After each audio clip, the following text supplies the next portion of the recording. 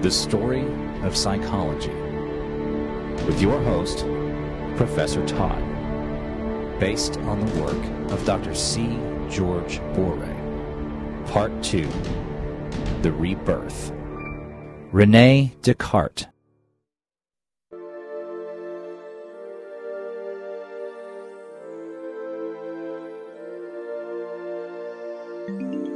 Rene Descartes was born March 31, 1596, in La Haye, France, the son of a wealthy lawyer. Sadly, Descartes' mother contracted tuberculosis a few days after his birth and later died. Baby Rene nearly died as well, and he remained a weak child throughout his childhood and youth. Inherited wealth allowed Descartes to travel extensively and to pursue intellectual and scientific interests. After a good Jesuit education, where he was taught to reason and argue and to question everything, at age 17, Descartes began to wander Europe, including a stint in the Bavarian army. In 1628, Descartes moved to Holland, where he stayed for most of his life. Descartes never married, but he did have a mistress and later a daughter who sadly died at the age of 5 years old.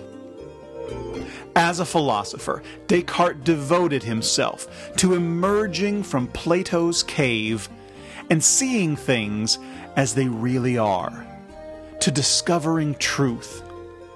And Descartes preferred to do much of his thinking in a most unusual place, in his bed. He would arise late and sit up in his comfortable bed thinking. And in fact, this thinking turned out to be quite productive. The story is told that as Descartes was propped up one morning on his pillows, he noticed an ordinary housefly flying around his bedroom.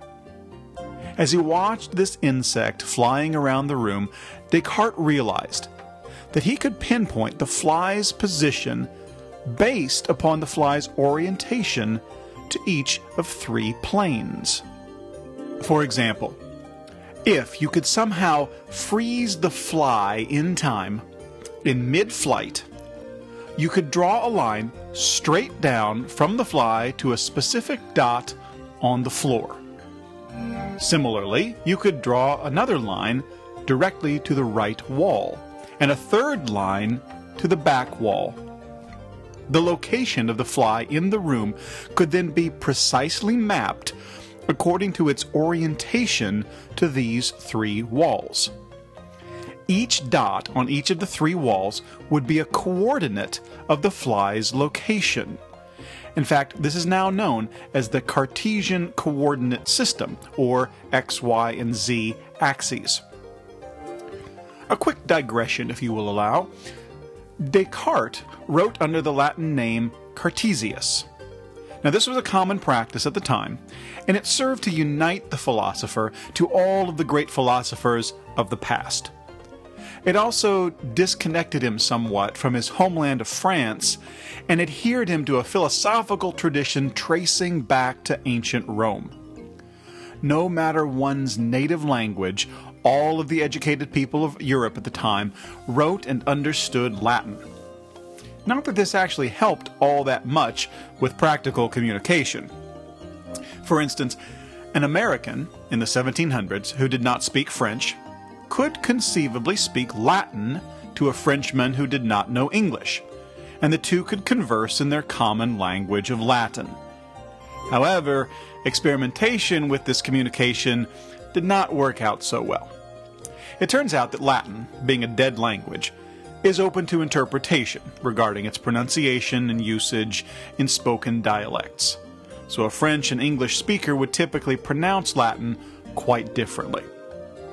In any case, Descartes' Latin name, Cartesius, lends itself to the name Cartesian, as in the Cartesian coordinates, and the science of cartography, or map-making, which of course uses X and Y coordinates. Now, based upon these x, y, z coordinates, Descartes had laid the foundation for calculus. It's the measure of movement over time. So as you imagine this fly continuing to move around the room, we could track the x, y, and z coordinates, in fact, trace the pattern of movement of those individual dots. This pattern of movement over time eventually leading us to the mathematics of calculus.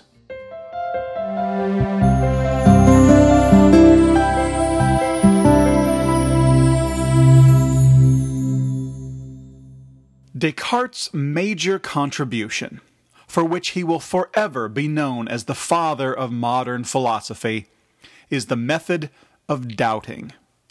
In his book Meditations, Descartes decided to restart philosophy from scratch by doubting everything that he could, until he found something that he could not doubt, and from which he could build a new philosophy. You see, the British were busy promoting the ideas of empiricism, that we can understand the physical world through systematic observation of the workings and structures of the world around us. However, Descartes reasoned, there was a fundamental problem with the British thinking. By the way, the French and the British have always distrusted each other's thinking. So this contrarian approach to the British would have surprised no one. In fact, if you're ever visiting England and perhaps you tell a joke that doesn't go over very well, or you say something that is unpopular with your hosts, you can always recover by smiling broadly and saying, "A French guy told me that joke." And this strategy works amazingly well. But back to our story. Descartes said that the British had a fundamental flaw in their reasoning about empiricism. How did they know that they could trust their senses? They simply accepted that everything they saw, heard, tasted, touched, or smelled was real. But how did they know that? For instance, how could you know that you can trust your senses and that you're not actually a brain in a vat? Now, let me use a more modern analogy for this brain in a vat. Perhaps you've seen the movie The Matrix. How could you know that you are not actually a human being hooked up to a giant computer? Your physical body is actually in some kind of pod. And everything that you see, everything that you hear, taste, touch, and smell is being electronically pumped into your sense organs. Everything that you see around you is a hallucination. It's created by the big computer and is being fed directly into your nervous system. So the objects that you see, the chair that you may be sitting in, those other people around you, they do not really exist. Now, of course, if you reach out for that table in front of you, you will feel it. And if you tap on it, you will hear it. And if you lift it, you will feel the weight of the table. But that does not prove that the table is actually there. All that demonstrates is that your hallucinations are coordinated. So how would you know that what you see around you is really real? How do you know that you can trust your senses? So Descartes began by doubting everything that he could. The world, his body, things, God, the self, church, Aristotle, until he found something that was unassailable. And how would he know when he had found such a thing? Because it would have the quality of being an idea that was clear and distinct. And so Descartes began to doubt. I doubt that my senses are real. I doubt that the physical world exists. I doubt that God exists. I doubt that Aristotle exists. I doubt that other people exist. I doubt that I exist. Now at this point, Descartes had a philosophical problem. Because if I am doubting that I exist, well, then there is no doubt that I am doubting. And if I try to doubt that I'm doubting, well, I'm still doubting. And if I try to doubt that I'm doubting, well, you see where this is leading. The one thing that I cannot doubt is the fact that I am doubting. For me to be able to doubt that I exist, there must be a me in order to doubt. So, Descartes' conclusion was that the one thing that he could not doubt, the singular, clear, and distinct idea, was the fact that he was doubting. And he put that into Latin. Cogito ergo sum. I think, therefore I am. The proof of my existence is that I think. And from there, Descartes went on to conclude that there were a number of things equally certain. God, time and space, the world, mathematics. These things, he said, were innate. They were inborn to the mind. You derive them not from experience, not from British empiricism, not from your interaction with the world, but from the nature of your own mind itself. Now, for instance, Descartes philosophized proofs for God. We have an innate idea. I can imagine a perfect being. Now, this image of a perfect being could not have come from my own mind because my mind is imperfect. The idea of a perfect being could only come from an infinitely perfect being. And, of course, one quality of perfection is its existence. So, for instance, if I gave you the choice between having an imaginary $1 million and a real $1 million, which one would you choose? You see, the imaginary $1 million is not as good as the real $1 million. $1 million that exists is better. And similarly, a perfect being that does exist is more perfect than an otherwise perfect being that does not exist. Perfection being what it is, the perfect must exist. In fact, the non-existence of a perfect being is itself a contradiction.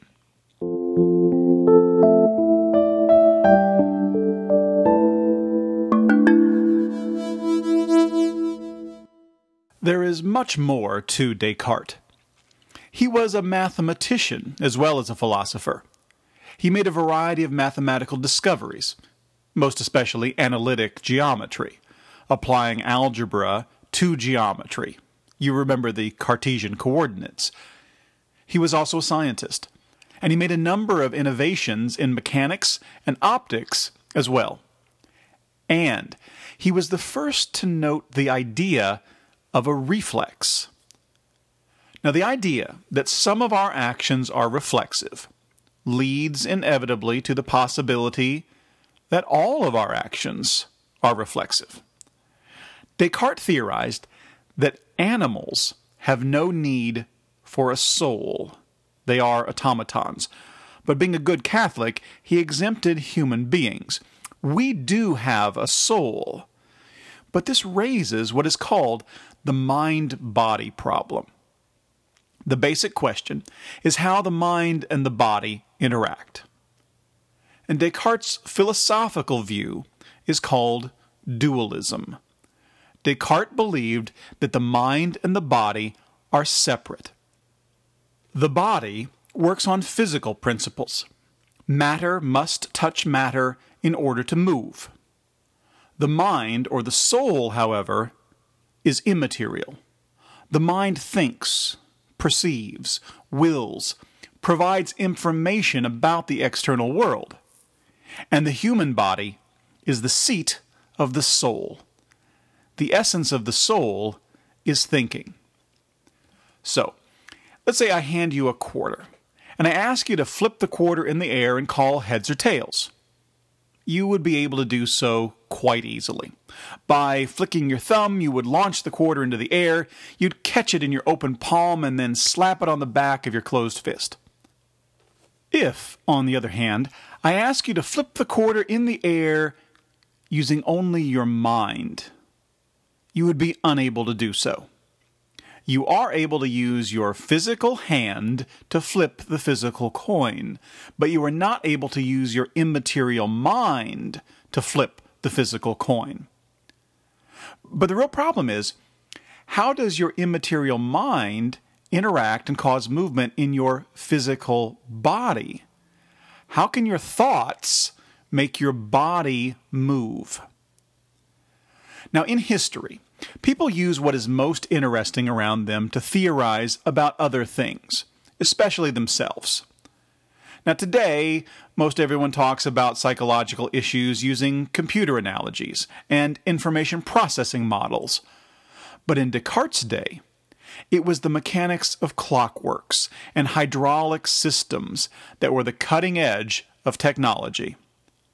Descartes was obsessed with this problem of movement. He was acquainted with pneuma, or fluid concepts, that dated all the way back to Galen. And Descartes began to wonder if perhaps those pneuma concepts were wrong. Was there a simpler, more mechanistic explanation for movement? Descartes' observations of the pneumatics in the royal gardens of Saint-Germain, France, convinced him that there was a better explanation. Nerve fibers, he supposed, were like the water pipes in statues. They were filled with fluids, or animal spirits, that activated muscles, causing the bulging of muscles when the muscles contracted. What he was suggesting was the radical idea that life, including much of human life, was mechanical. It functioned by the same natural laws as did physical entities. The human body is an automation. The nerves are tubes. The muscles and tendons are engines and springs. The human body works like a machine, creating movement by mechanical means. Animals, on the other hand, are totally mechanical because they don't have souls. And lacking souls, animals also lack human feelings, thought processes, free will, concerns for immortality. Incidentally, this leads to a very unpleasant part of the Descartes story. Believing that animals had no souls and therefore no feelings, Descartes conducted vivisections of living, unanesthetized animals, viewing their struggles and cries as automatic responses of soulless machines. As a dualist, Descartes had to explain how the mind and the body interacted. Based upon his dissections and studies of the body, Descartes discovered a particular structure in the brain that he believed was the place where the soul met the body. This place was called the coniarium, or pineal gland. Now, typically, the structures on the left side of the brain are mirrored by structures on the right side of the brain. And although they may have different functions, the structures on each side of the brain are generally mirror images. The exception is the pineal gland, right in the middle of the brain. Now, today we know that the pineal gland actually functions in the sleep-wake cycle. It produces melatonin that creates a sense of drowsiness when it's time to go to sleep. Descartes, however, identified the pineal gland as the controlling mechanism for animal spirits. Animal spirits within human nerve tubes pressed upon the pineal gland to produce sensation. And the tilting of the pineal gland moved animal spirits into muscles, causing them to move. Allow me to illustrate. Extend your right arm and then put your opposing hand over your biceps. Now, curl your extended arm toward you and notice how your biceps becomes fatter and thicker, like a balloon filling with fluid. Those are the animal spirits entering your biceps, causing it to move. Now, incidentally, be sure to look around the room before you perform this experiment to make sure there's no one else who might misunderstand your gesture. Having postulated this material explanation for the physical world, Descartes stopped short of denying the soul. He said that the human body is like a machine. Fellow Frenchman and philosopher Julien de Lemaitre pushed Descartes' mechanism to the extreme. De Lemaitre said that the body is a machine. He described the human body as an enlightened machine. It's a machine that winds its own springs. Of course, most physical mechanisms require some kind of external influence in order to keep them wound up. The human body, however, is able to wind its own springs, but is otherwise completely mechanical. Now, being a good Catholic, Descartes would not go this final step and open the door to atheism. However, Descartes did go one step further, a step that would generate enormous controversy in his time. He made a deist hypothesis. He suggested that outside of the human soul and free will, all of creation works mechanically. He postulated that God designed the physical world and set it in motion, wound it up like a clock, and let it run. But because the world was perfectly designed, there was no need for God to step in and intervene once things had gotten going. Now, this, of course, implies that God would have no need for miracles, that the laws of physics will not be suspended for anyone. And this furthermore implies that Jesus Christ was not some sort of great intervention in the course of human history, time and space, and that prayers, requests that God intervene and change the workings of the world for our benefit, simply do nothing at all. Uh-oh. Well, the Calvinist theologians of Holland attacked Descartes. Aside from this non-traditional idea of deism and a mechanical universe, the pious Catholic Descartes maintained a belief in free will. Now, free will does not jive so well with Calvinist predestination, the idea that God already knows exactly who will be going to heaven, who will be going to hell, and what is going to happen throughout human history. Descartes' friends, fortunately, intervened on his behalf, rescuing him from any threats.